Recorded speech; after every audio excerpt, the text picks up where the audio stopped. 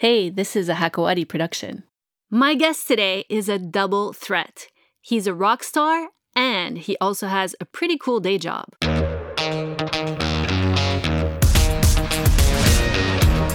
He's the drummer in the popular Lebanese indie band Mashrou Leila, but he's also a trained architect who just launched his own architecture studio last March.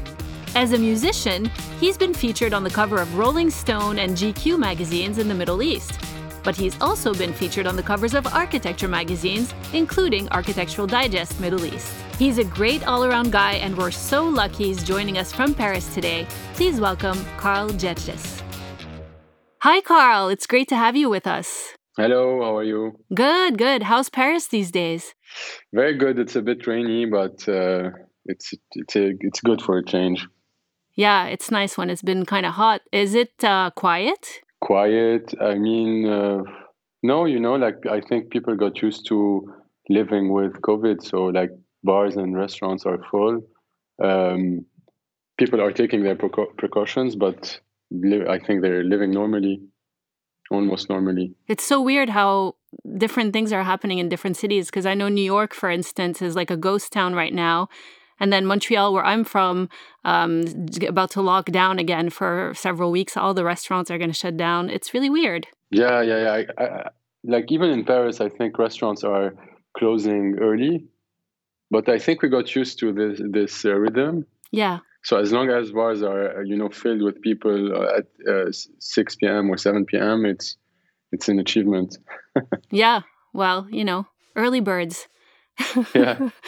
So, you are a rare example of someone who's quite successful in two completely different careers. You are a drummer in a band that's pretty famous all over the world, and you just opened your own architecture practice, and it seems that's going pretty well based on the attention that you're getting from the media. Do you think that your success as a musician, the fact that you're kind of well-known and your name is out there and your face has made it easier for you to transition into architecture, having your own firm, and then if you were, let's say, a lawyer or a doctor who decided to have this second career? Thank you. I think that the two careers work hand in hand. There are two fields that are intertwined in a way. And I've always did architecture. This is how I met the guys. This is how we started the band. We met in architecture and design school in the UB. And I never really stopped being an architect. So it was quite natural to launch my own studio. I was just waiting for the right moment. And it never came, actually. I was waiting for the past 5 years for the right moment. And I was still postponing the official launch of my studio. And then COVID happened. And actually, I don't know how I got a lot of press on this villa that I did back in 2017. And I just decided to launch my studio. It just happened. And of course, being in a band helped me in a way because I have a lot of contacts and I've been traveling all around the world. So it's pretty inspiring to meet a lot of people. And even creatively, it's been a creative journey, a long creative journey. So, by the way, that villa looks really cool. It's your house, right? Thank you. No. Oh, it's not? I wish it was my house. No, it's for a client. I designed it back in 2017. Actually, it's a very long story because back in the days, I wasn't really planning on launching my own studio. So I agreed to sign an NDA with this client who really wanted to stay anonymous, and he didn't really want to reveal the location of the house, or he didn't want any photos taken. So I agreed and signed the NDA. And a couple of years later, when the villa was done, it was really it was as I imagined it. So I really wanted to showcase it, to show it to the world. So I produced photoreal renders, and those are the images that I'm sharing online, and that got me a lot of press, etc. What kind of images are those? It's not like a regular photo shoot? No, they are they're computer simulated. Oh, okay. Okay. Renders. Yeah. Oh, so you don't actually have even the images, real images. No, I'm not allowed. So whose house is it? To take pictures. I can't say. It's the whole point of the I like know. not like I'm yeah. I thought Sorry. I thought maybe you'd change your mind and break the No, it's silence. not. Yeah, no, I can't say, and I can't say the exact allocation, and yeah, it's sad, but I mean, at least I have the renders. Well, anyways, it looks really cool. It's a beautiful house. So Thank you. obviously, you're good at architecture and interiors as well. So I can see what you mean that the creativity that you pour into your music kind of spills into that aspect of your work. But what is it like being a rock star? Because I mean, so you're an architect, but then when you're on stage and you have like thousands of fans screaming for you, like that's a whole different life for you, right? Or a whole different personality. Yes, I mean it's fun to juggle between the two personas.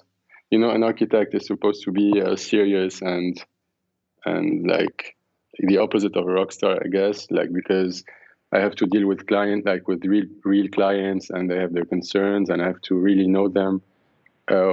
As when I'm on stage, I'm like playing a role almost. I'm on the drums. I'm just performing, and it's fun to juggle between the two because it gets toxic. Being on tour all the time, you forget you forget about being in touch with like real people and with you know what I mean. When you're on tour, every 2 days you're in a new city.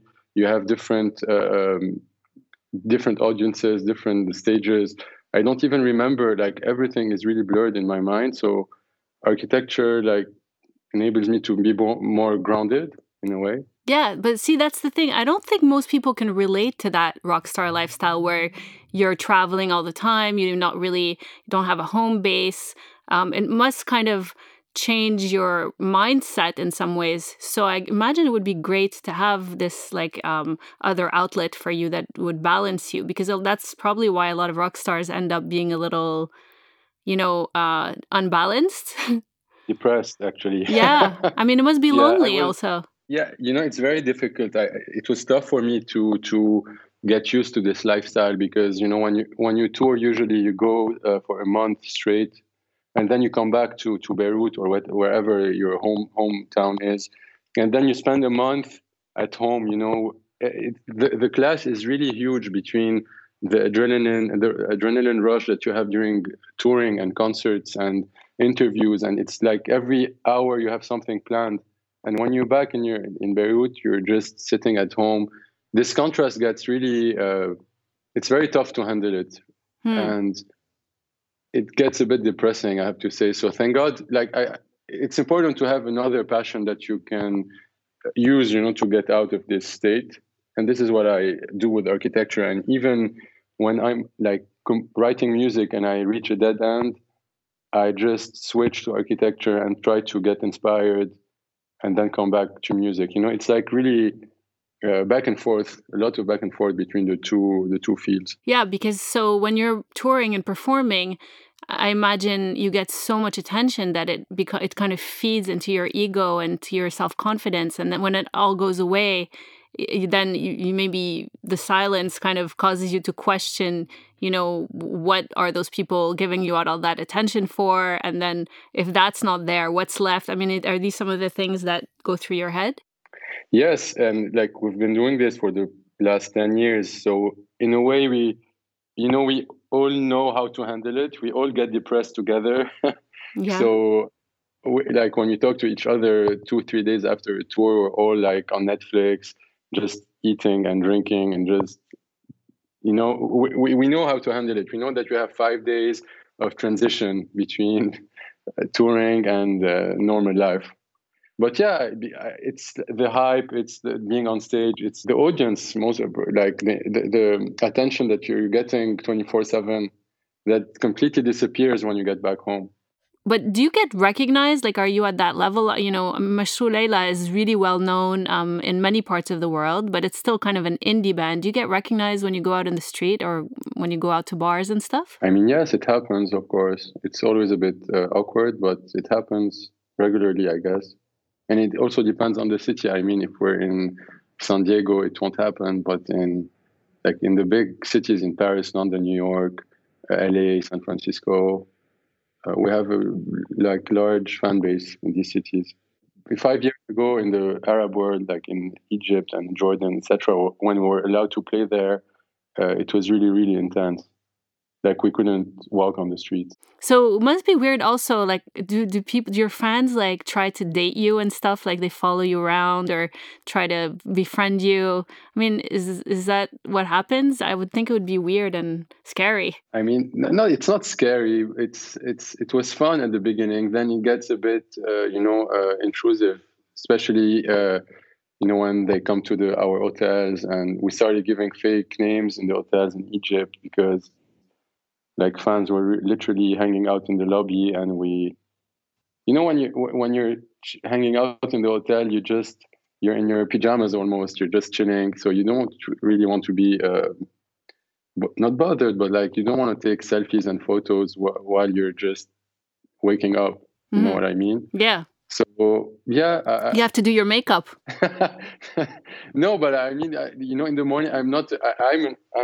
I wake up very early. I'm a morning person, but I don't really like to talk to people when I wake up. I like to do my workout. I like to run or to swim, and then to have breakfast, and then I'm ready to face the world, I guess. Okay, well, now we know that about you. Nobody call him before noon, something like that? No. I wake up very early, like at 6, at 8 a.m. I'm good to go. Oh, okay. That's super early. So, so you guys just did this amazing fundraising concert for victims of the Beirut explosion with Mika, who's quite a popular artist in the UK. How did you guys manage to do that with this whole COVID situation? I mean, we've been operating like this for a year almost because we had our problems before COVID. We had problems with the band, and 2 members had to leave Beirut, and they were living in New York. So we got used to working on FaceTime, on Skype, on Zoom, you name it.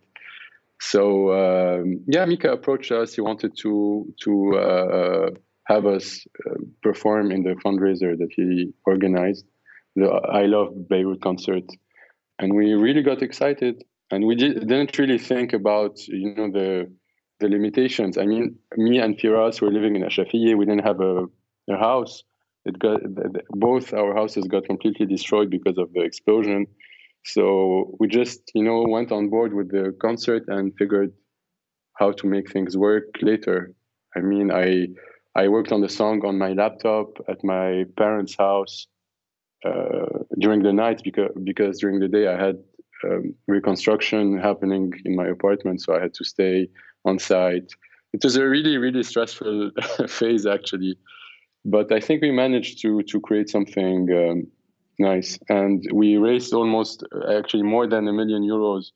So it's pretty amazing. Yeah, that is amazing. Is it still can people still watch it online? Yes, actually, the concert really did the tour of the whole world. It was streamed live, but then it got streamed in Japan, in China, like in Asia, then in Australia, in the States, in Canada, and now it's going on French TV. So tonight on France 2, I think it's also showing. Oh, cool. So yeah. But so you can't just watch it for free like on YouTube? Not yet. Like the whole point of this is to get funding for Beirut, So at some point, I guess we will release it on YouTube, but I think it's too early. Yeah, definitely. If you're still monetizing, that's great. Yeah. Like we're getting a lot of, people wanting to support. So it's great. It's great. And it's also keeping kind of the conversation going because it seems like it's kind of fading into the background. And obviously, so many homes have not been rebuilt. So many people still don't have a place to stay. There's so much still that needs to be fixed. So that's great. I love the name of your band, by the way. Mashrou means project, right? Yeah. Did I say that right? Mashrou? Yes, Mashroua. Mashroua. And Layla can either be a girl's name or it can mean one night. So it's either a one-night project or Layla's project, which actually, now that I'm saying it out loud, it kind of reminds me of like one night stand. Exactly. I don't know why. You got it right. Is that what it is? Actually, like when we started the band, it wasn't meant to last that long. It was supposed to only be a one night stand. And we were supposed to perform in AUB for one concert. So we had to find a name last minute, and we came up with Mashroua Leili. And then when the concert happened, we realized that we wanted to push it further, and we saw that we already had like people, like people appreciating our music. So we changed the name to Mashroua Leila. We thought that Leila is, it's a beautiful Arabic name, used a lot in literature and poetry. So Yeah. we thought it was a nice play on words. It's beautiful. It's a beautiful name. Hard for people like me to pronounce, but it's really beautiful. And it's kind of funny. It's kind of like that girl that you go out with and have a one-night stand, and then you end up getting married. Exactly. And a lot of people thought, Leila was this mysterious woman, like an ex or something, or our muse. But it wasn't really like just a name. A night. It was just for a night. Yeah. Cool. So how involved are you in the band besides being the drummer? A lot of times people assume that the drummer is kind of like the guy that keeps the rhythm going, Do you write a lot of the music? Yes. Actually, it's the way we operate. Usually we each try to compose, the whole song almost. And with time, I learned how to play the piano when I was really young, and then I switched to drums, and then back to piano. So I did also a lot of instruments, and I can play, basic chords on guitars, and I can play the bass and keyboard. So, with time, you try to when you want to convey a musical idea, you can't just play the drums and convince them that you have a great idea. So you need to add layers of instruments and chords and melodies, etc. So yes, I compose a lot with the band, and I also work a lot on visuals and on stage design. Mm-hmm. Because I love, when you're on stage, I love the way we interact with lighting and screens, and especially because we sing in Arabic and we're touring in Europe and in the States. It's important that we also bring something else, to our show, because people don't necessarily speak Arabic. They don't speak the language. So you need to add layers to the performance to for them to be entertained. Be able to exactly, not just entertained, but, get in the mood of the songs and get in our universe. Yeah, that makes sense. Yeah, so this visual aspect is really important, and I love working on it also. So you mentioned earlier that two of the members are in New York now. They couldn't stay in Beirut. So Hamid and Haig Mazbout, right? Yeah, yes, Mazbout. What's the reason that they had to leave Beirut? I know that you guys have faced quite a lot of controversy. You released your fourth album last year in 2019, The Beirut School, right? Yeah. And you were not allowed to do your show in Egypt. And then you had problems at the Byblos International Festival in Lebanon, which is a huge deal, and it's your own country, a country where there are 50% of the population is Christian. And, because people think, okay, Egypt, it's a Muslim country, maybe they're more conservative. And then, you were banned from doing the Byblos Festival. What happened there, and why are two of the members not living in their own country? Actually, it's a lot more complicated than it sounds. I don't think religion plays a role here. It's a problem that is deeper than that. I'll get to it in a bit. And Hamid and Haig left before we got all those problems for personal reasons. They weren't really happy in Beirut, and they just wanted to move to New York. It was a pure coincidence that we got all these problems in Lebanon. They were already living in New York, so they didn't really flee the country. But I admit that now it's a bit more difficult for them to want to come back, because the situation is really difficult, and because of the problems that we had in Byblos.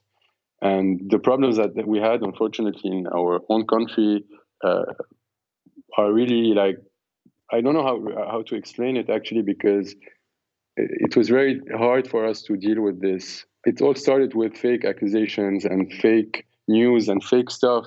Okay, so how did it get started? I know there was something about a Virgin Mary post. Yeah, the Virgin Mary post was an article that a professor did in Harvard in 2015 about, Madonna in Italian means Madonna the Virgin. So there was this analogy between the icons and the pop icons and the church icons.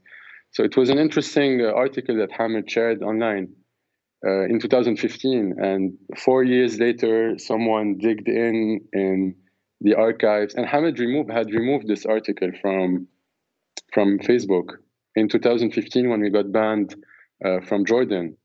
So there were people like digging in our past and going through like literally all our interviews and just editing stuff in and out, like modifying the image, doing like montages on Photoshop, like literally sometimes taking our faces and putting them on church icons. We literally had nothing to do with everything that was circulating, and it happened so fast and so aggressively, and we were portrayed as the enemies of the religion and like Satanists, and it even got to reach a point where we were Israeli spies. And we still get phone calls today from Amn al-Am, like they're still investigating the fact that we're Israeli spies. Oh my So it's gosh. really like literally everything got so ridiculous and so out of hand. So I don't really like to talk about this phase because we literally couldn't do anything about it. We were just, how do you say? Yeah, you were at the mercy of what was happening. You were in the center of the storm.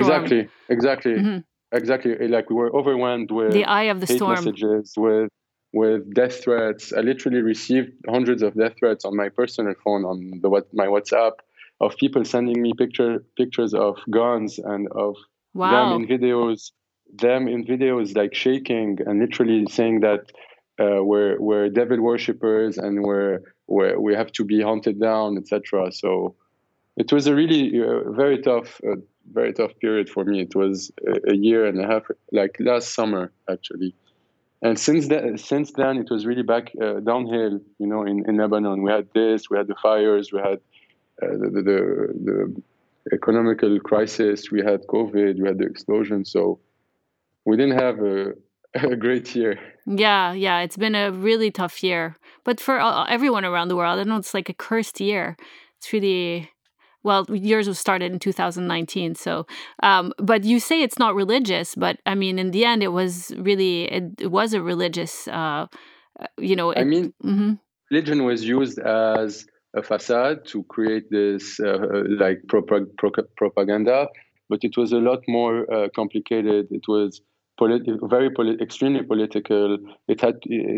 Yani, I don't know. I don't want to go back into the details, but it was really like political and very unfair and very corrupt.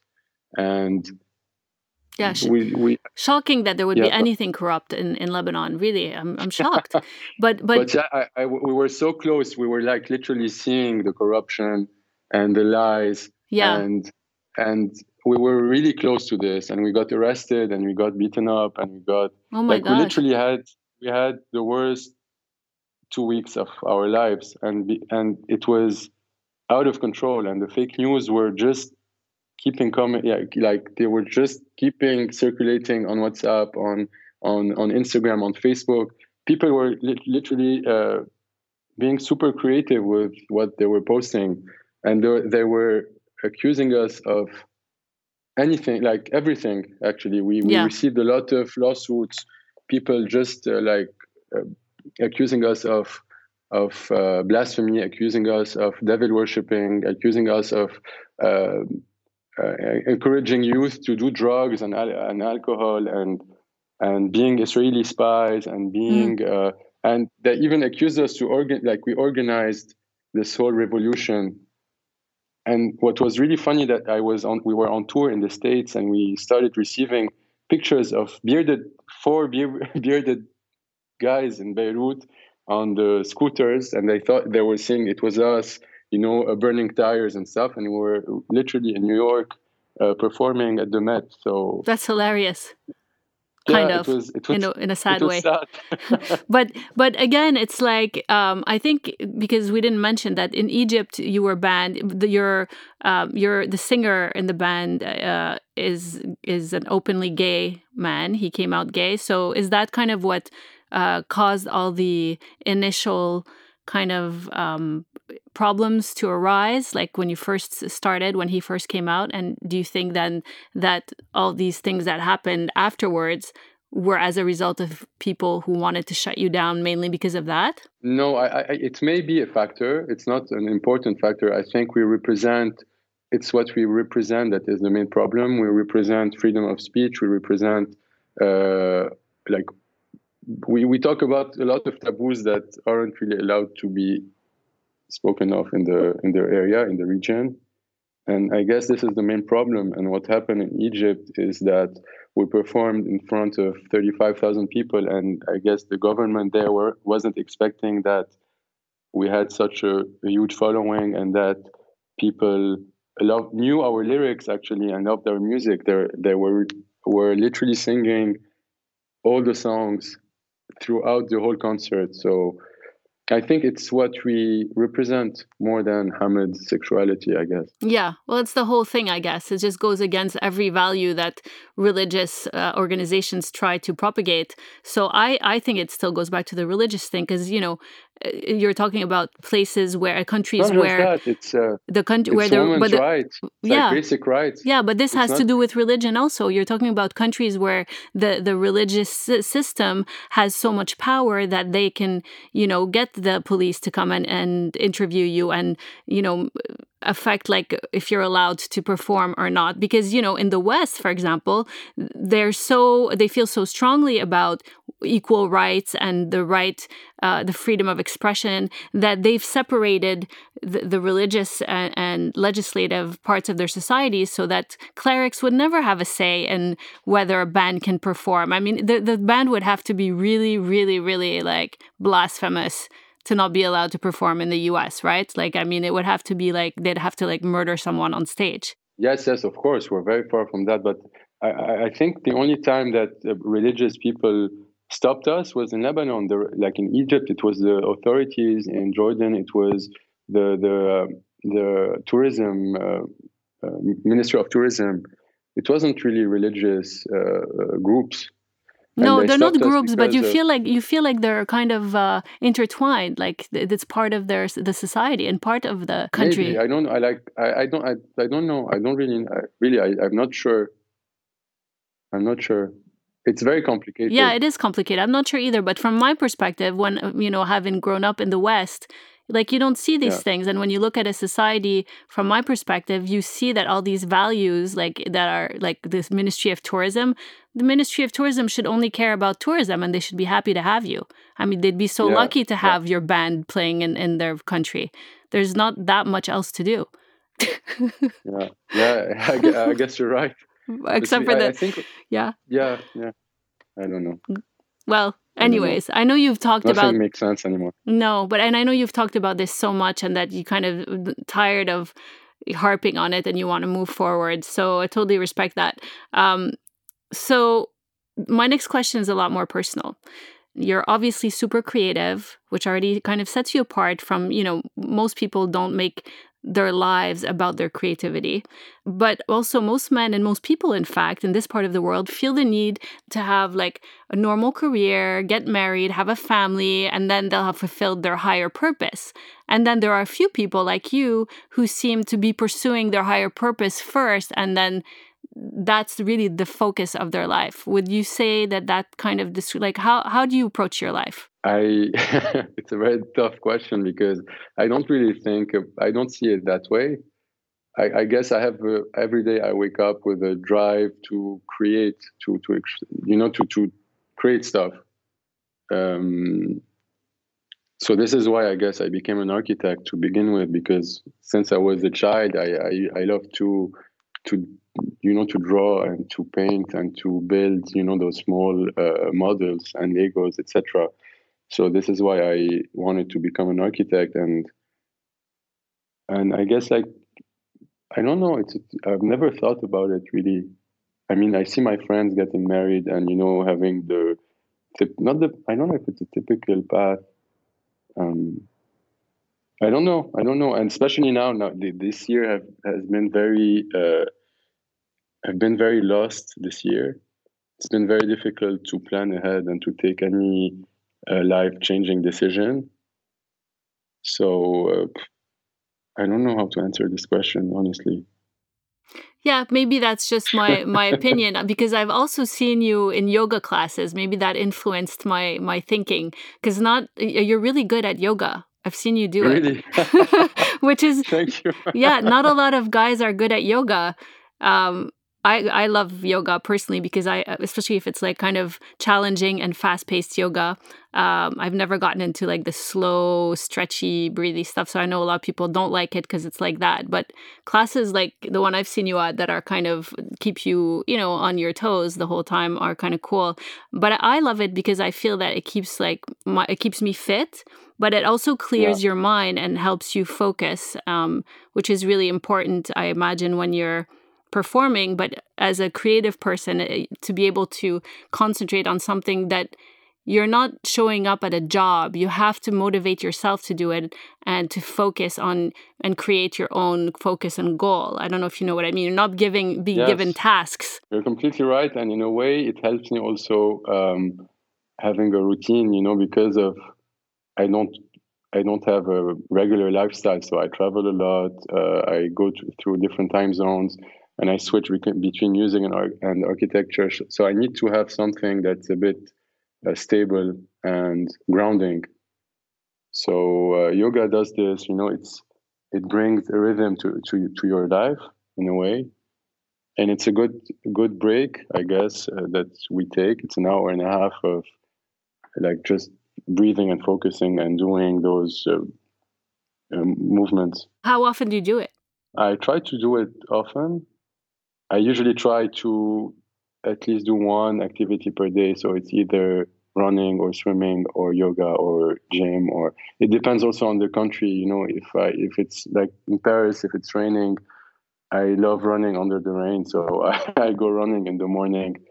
And when it's too hot, I like just staying in, just going to the gym or doing yoga indoors. And if I have access to a pool, it's perfect. I go swimming. It really depends on the circumstances. But when I'm in Beirut, I do like everything every day. All of those activities? Like I try to stay active because there are so many things that bring you down in Beirut. You need to find something that makes you happy, I guess. Yeah, I totally get you with that. So, they have like naked yoga in some of these big cities. Would you ever try that? I never tried it, but I would maybe. Why not? You would? Could be interesting. Like I'm open to I'm open to new experiences. Yes, why not? It depends also where it is and who's going, it's and the number of people also. Yeah, I see. Any guy in the Middle East would be like, yeah, totally. Yeah, it could be fun. Yeah, I guess. Like I do a lot of sauna naked. Hmm. So like I don't know what why we're talking about naked Do you people, have a but yeah, sauna in your I house? no, no, no. Like at the club, we usually go inside naked. Okay. So it's not something very new. It's something very nude. Nude. Yeah. So great. Well, I think we really got to know you a lot better today, and thank you so, Yes, so yes. much for agreeing to talk with us. What are you working on next? Actually, I'm in Paris. I'm just trying to take a break from everything, and we're also working on this track that we released with Mika in Beirut, the Promised Land, where we are working on the recordings and on the mix, etc.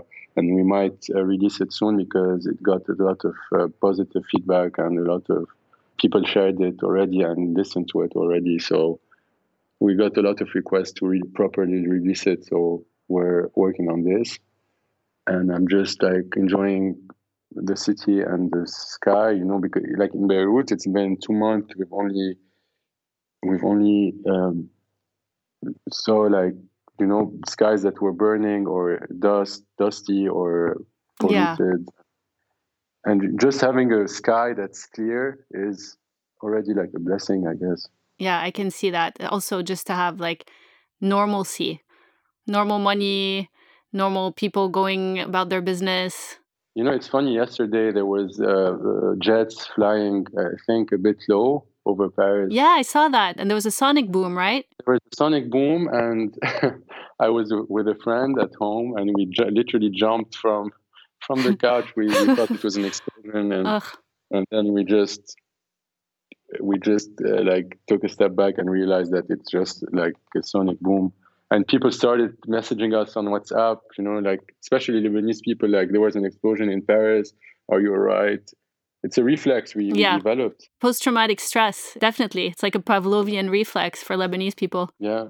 It's funny. It's funny how we can be like triggered. Yeah, by loud noise. So I can't wait to see the video. Are you guys going to wear those amazing costumes, the capes again? You had some nice capes during the concert. I saw that were created by Caroline Lang, an amazing designer based in Beirut. Are you guys going to wear those for the video? I think so. I guess so. I hope so, because the capes are in Beirut and we're each in a different continent, literally. So I don't know how we're going to organize the whole thing. But yes, because I think like the story behind those capes is that Karine wanted to pay tribute to the vitraux, the stained glass of the Sursock Palace that literally got shattered. Yeah, so it's a famous museum. That's a famous house in Beirut that served as a museum. It's one of the most beautiful houses and a lovely museum in the city. There's a cute cafe there. It's one of my favorite places to go, or was my favorite. And sadly, as you pointed out, it was destroyed really badly during the explosion. And then shortly thereafter, the owner of the property passed away, correct? Yes, exactly. And in a way, it represents also, all the architectural heritage of Beirut.